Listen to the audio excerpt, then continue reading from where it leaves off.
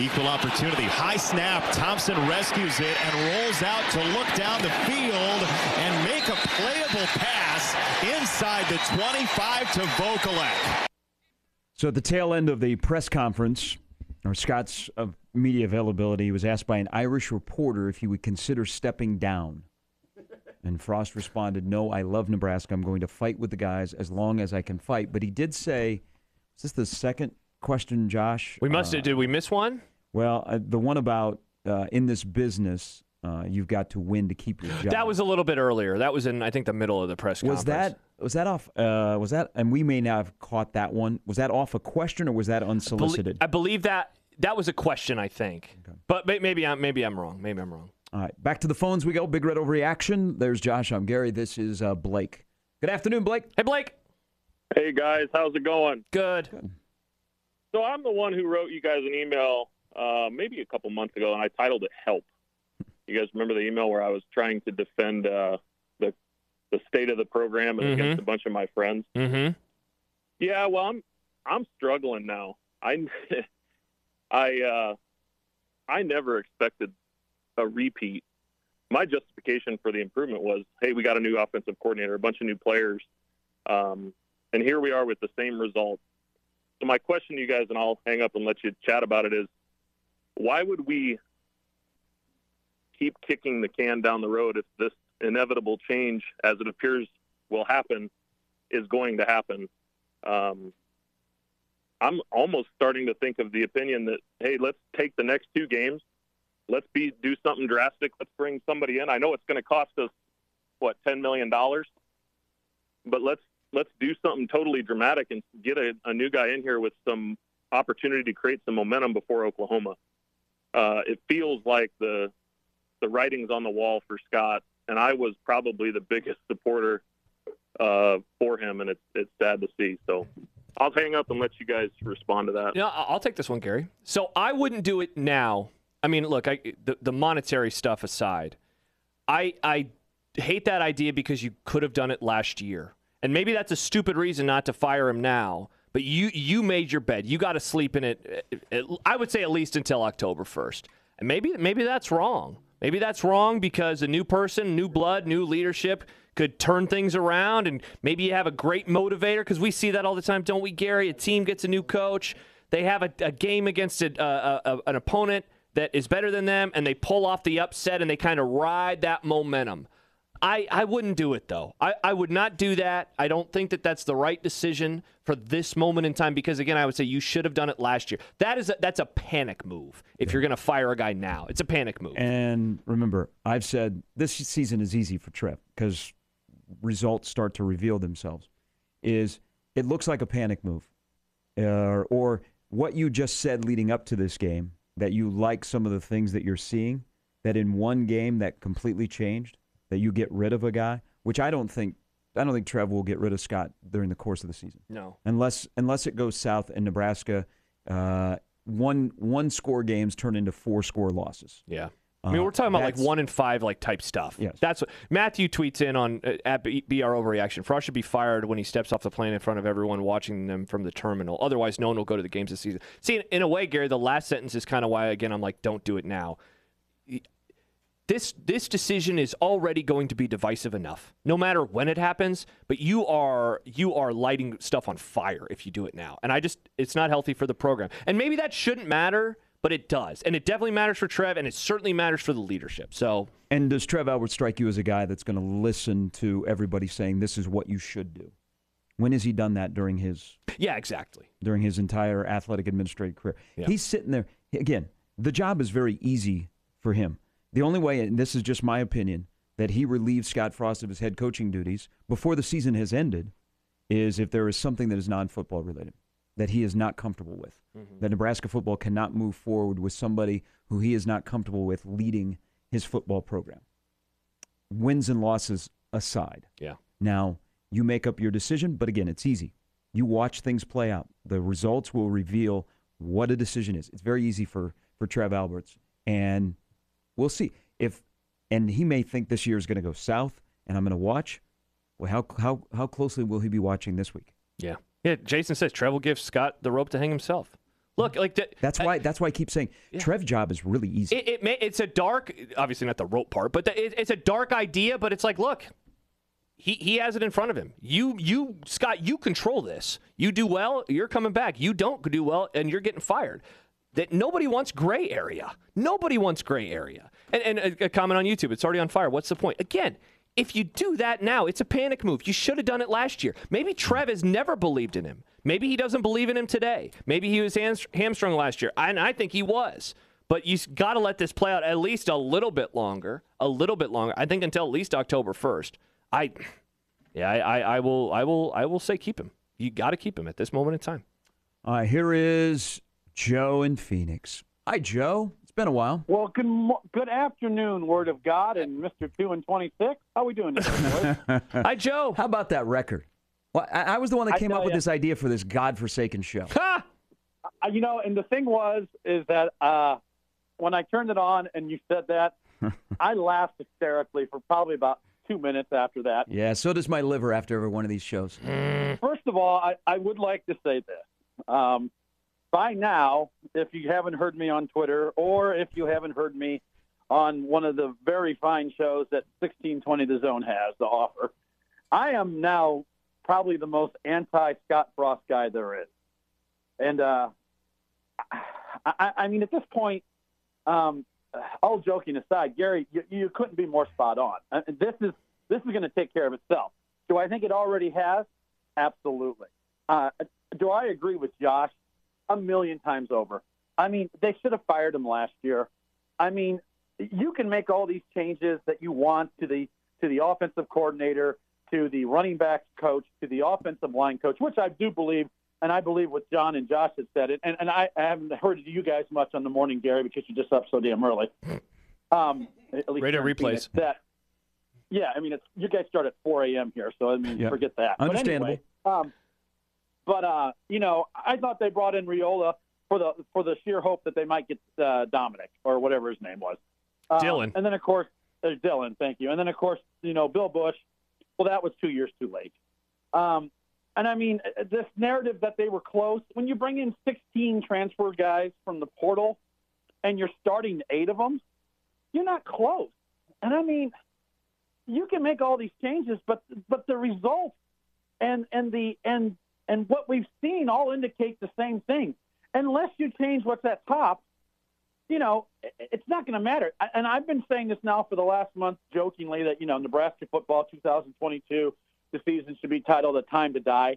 And I mean, this is a lost season. And I thought this from the minute they kept them last year, that this season was simply going to be a wasted year, because even if he goes 7-5, you figure that most of those guys that would brought that energy and that, they're going to be gone next year anyway.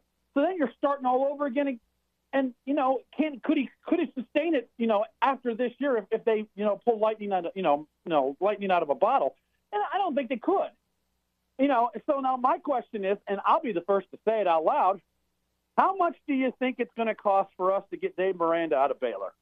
I mean, let's start the conversation now, because, I mean, we all know what's going to happen here. They're going to win next week, possibly. Who knows? But they should win the next 2 games. Oklahoma's going to come in. Even if they figure out a way to beat Oklahoma, which I don't think they will, because I just think Oklahoma's too talented, and they got coaches that know what they're doing. I mean, that discussion, and I know that, as a radio show like you guys all have, you don't want to start talking about new head coaches in week 2. But I mean, week 0. The writing's on the wall. I mean, this is over. I mean, we're looking at possibly, I think, and I asked this on Twitter, can we start a poll through the radio station and fans that want to do this? How close Frost can get to 40 losses before they fire him? I mean, if he goes 1-11, he gets to 40, 20-40. I mean, it's there for the taking. I mean, it's just ridiculous. And I joke because I'm so tired of this, and it hurts me. I'm a lot like Jack Mitchell. I used to be like that, when they were, when we were good. And as these last 22 years have gone, it is literally just taking it out of me. And I can't even imagine being a season ticket holder and having to go to these games next week or for the rest of the year, knowing what might be coming down the pike. Joe, thanks for the call. So this is the part of the guys that are in the locker room that don't wear headsets during games. If you're going to hear chatter that the season is over and now let the inevitable happen and you'll just fix it for next year, if I'm a guy that's in that locker room, I'm calling BS to your face. And it's on you because you played one football game and the vibe that you had and the validation was nowhere to be found. And you can take, it's a team loss. But I'm a player.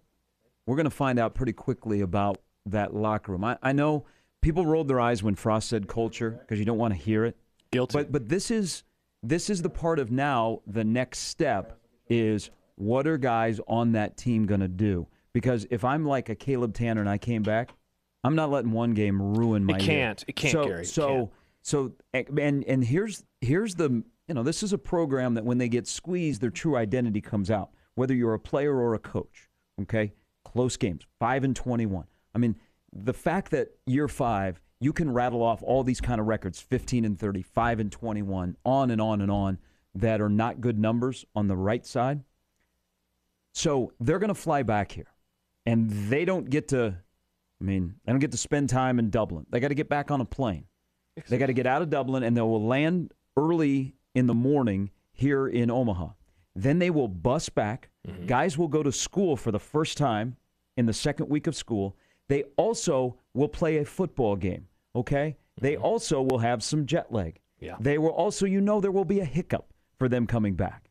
Next week, the following week, and leading up to a game where it's going to be a profile game because you got Fox's pregame show in the house, and right now you're a laughing stock of college football. Mm-hmm. You're going to need players. They're going to have to look in the mirror and say, this stops right now. The next 3 weeks are not about Frost, Whipple, Chenander, Raiola. The next 3 weeks are about guys that wear a helmet and play football at Nebraska, in my opinion. Yeah, it's a great point. And you almost look at the end of that 3-game swing, because that's the last one before an off week, before the Indiana game, which is the buyout game, where it decreases. And, yeah, you make a tremendous point. If any of those players feel that way, I know that I was frustrated by a caller earlier who was like, hey, at least it wasn't a blowout. That's how the blowouts start. The blowouts really start for programs and players that know that their coach is gone. That we can all be frustrated with how things have gone, and we can all be frustrated with this position coach or that position coach or even the head coach in general. But players believe in these guys enough to go to a university, and their families believe in them enough to go to a university.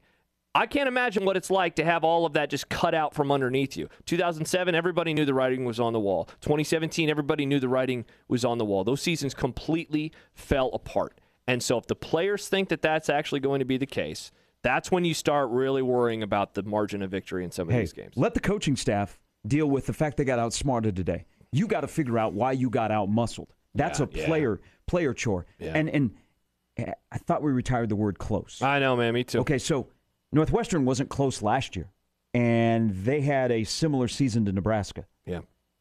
What did they do in the offseason that Nebraska didn't do? Because Northwestern's football program is better than your football program right now. Yeah. A text real fast from the 402 says, Alberts did what he had to do. He kept Frost because he had to. He didn't have enough time after he got hired to find a good replacement. Alberts used it to lower the buyout and pretend he thought it could work, but it was all intended to buy Alberts time to find his next coach and reduce the buyout. Alberts never thought Frost was going to have a great year. I said this back when it happened. Trev looked at Scott and said, no one is worth $20 million firing. Mm-hmm. Okay? So you've made your bed. We're gonna let you continue, and let's find a way, but we're also going to protect us. Mm-hmm. Okay? And we're going to see if this works. Remember, I'm going to say publicly, but boy, the metrics tell me this isn't going to work. But we're going to find a way to work. But we're going to make you good, but we're really going to take care of ourselves. And then I'm going to sit back and I'm going to watch all this, how it unfolds. Yeah. And it's not just wins and losses, Scott. It is the entire relationships inside of the program between you and your staff, you and your players, and how the growth or what the feel is for this program, and then we'll move forward. I mean, are they going to sit next to each other on the plane coming home? I mean, there's really nothing Trev can do. See, I think Trev's got an easy job. I continue to say this. He can just sit there and watch. Yeah, and you can be mad all you want, and I understand it about like the PR game and what, if pissing off fans and how much that should matter, how much it shouldn't matter. I get it, but it does matter. And it matters with this head coach in particular, more than any head coach before him, more than any head coach, because he still has people, powerful people in his corner. It shouldn't matter maybe, but it does. And so if you at least understand that, you can be mad about it, but you understand it, I think it makes this process a lot easier for you because then, just let the season unfold. And if a decision has to be made, when the decision has to be made, they'll make that decision. Well, and there's the other element of a game like this where you lose is how many pointing of fingers do you have? Whether it be adults or kids in the room. How many people are pointing fingers? I'm guessing inside of that locker room there are some guys that are pointing fingers today. That's not a good thing after week 0. Yeah, now you want a test case? This next week in Nebraska football will be the ultimate test case to see how all of this comes together. Well, I think you'll probably like this quote then from Buford. He was talking, this is a tweet from Mitch Sherman about 20 minutes ago, just saw it now. I can't wait to see where we go from here. We played the worst game we're going to play all year, and we still only lost by 3. That's pretty scary. You can say, I don't agree with you, but that is the mindset you need to have in this moment. You do have to have the mindset of like, we played horrible and we only lost by 3. You have to believe that. You have to believe that way, as wrong as it might be to us. Here is, let's get Sam. Hello, Sam. Welcome to Big Red Overreaction. Hey, thanks for having me on. Hey, Sam. Hey, I know you've been talking about coaching changes and things, but I was thinking about back to the game. I didn't hear anyone mention about, I thought at the end of the first half, there was some poor coaching choices. Calling those 2 timeouts on defense where we could have run the clock out, but we kind of helped Northwestern have extra time for that touchdown. And I thought, there's 7 points. That would have been the difference in the game. So your thoughts on that? Well, I think there's those are timeouts that they were called during the summer and whatever happened here in August with conditioning. You called timeouts to save your defense from just gasping it. I also don't think that they thought they were going to go for it on 4th and 1 from their own, territory. Was that Sam? I thought that they were trying to save time for the offense. Yeah, and I don't think they thought that Northwestern was going to go for it on 4th and 1. I think you got to call those timeouts because you want the ball back. You want the ball back. You want to go down and score. I'm not going to be critical of those timeouts. Well, I thought run the clock out and go ahead. 17. What was it? 17 it would have been 14-10. But I thought, don't give them extra time. So that's just my coaching theory on that. All right. Sam, thanks for the call. Again, I'll disagree. So they called a timeout. I don't know. Okay, they called their second timeout with looks like 2:04 left in the half, and then that led to 3rd down. They held them to 3 yards. They called a timeout with 1:53 left. You got to call those timeouts. You want the ball back. You want the ball back. You want to try to go down the field and score. We're not going to be critical of those timeouts. No. One more before break. Here is Jarrett in Georgia. Hello, Jarrett. Hey, how are y'all doing? Good. I'm a listener, first time calling in. I guess I've sat on my tongue too long now. I felt like I needed a voice a little bit. Thanks for the call, man. We appreciate it. Well, I'm going to build off what the guy said 2 calls ago, kind of frustration over the last 22 years, and let me kind of shock everyone with what I'm about to say. I would take a good high school football coach that ran the option in the future ahead of Nick Saban, Dabo Swinney, Bill Belichick. And let me build on that. I'm going to use the words of Tom Osborne. Because where we're located in a cold weather, low populated state, we will never recruit the blue bloods that the warm weather big schools get year in and year out when we're doing the same thing they do. Tommy Frazier is quoted as saying, the only reason I didn't at Nebraska was because no one in the Southeast would let me play quarterback. I just truly believe, as Tom said, not my words, we need to be unique, become hard to prepare for to get back to the top. And it's been 22 years. We've tried everything but Canadian League rules on offense. Yeah, we've had some decent offenses. I always seem to crack when the pressure was on. I just wonder, has blocking schemes changed? Can you not take – Lord, today was a sign. We ran the option one time, 8 yards, went for a face mask, we'd had more. And I'm not saying you change that we win a national championship next year, but there's been little signs. Last year when Scott ran it, 90, and I went and watched these games. 90% of the drives we ran options, we scored touchdowns on. It disappeared for the next quarter and a half, like against Iowa, for example. It's just. I truly believe, because of where we're located. Remember, Scott had more talent in Orlando within 200 miles of him than we'll have in the entire state of Nebraska in the next 5 years. And Osborne said it years ago, we tend to grow the big guys, but we typically got to go out of state for the skill set. And I still believe that can work today. People say the defenses, et cetera, et cetera. Well, you may recall the write-up in Sports Illustrated about 1983, right after we had lost to at Iowa State. The red is dead. 83. Today's off speed on defense, et cetera, the antiquated offense like an option attack, which we were never a pure option. We were a power running team with the option built in, but said it wouldn't work. And what happened after that when you got the right horses?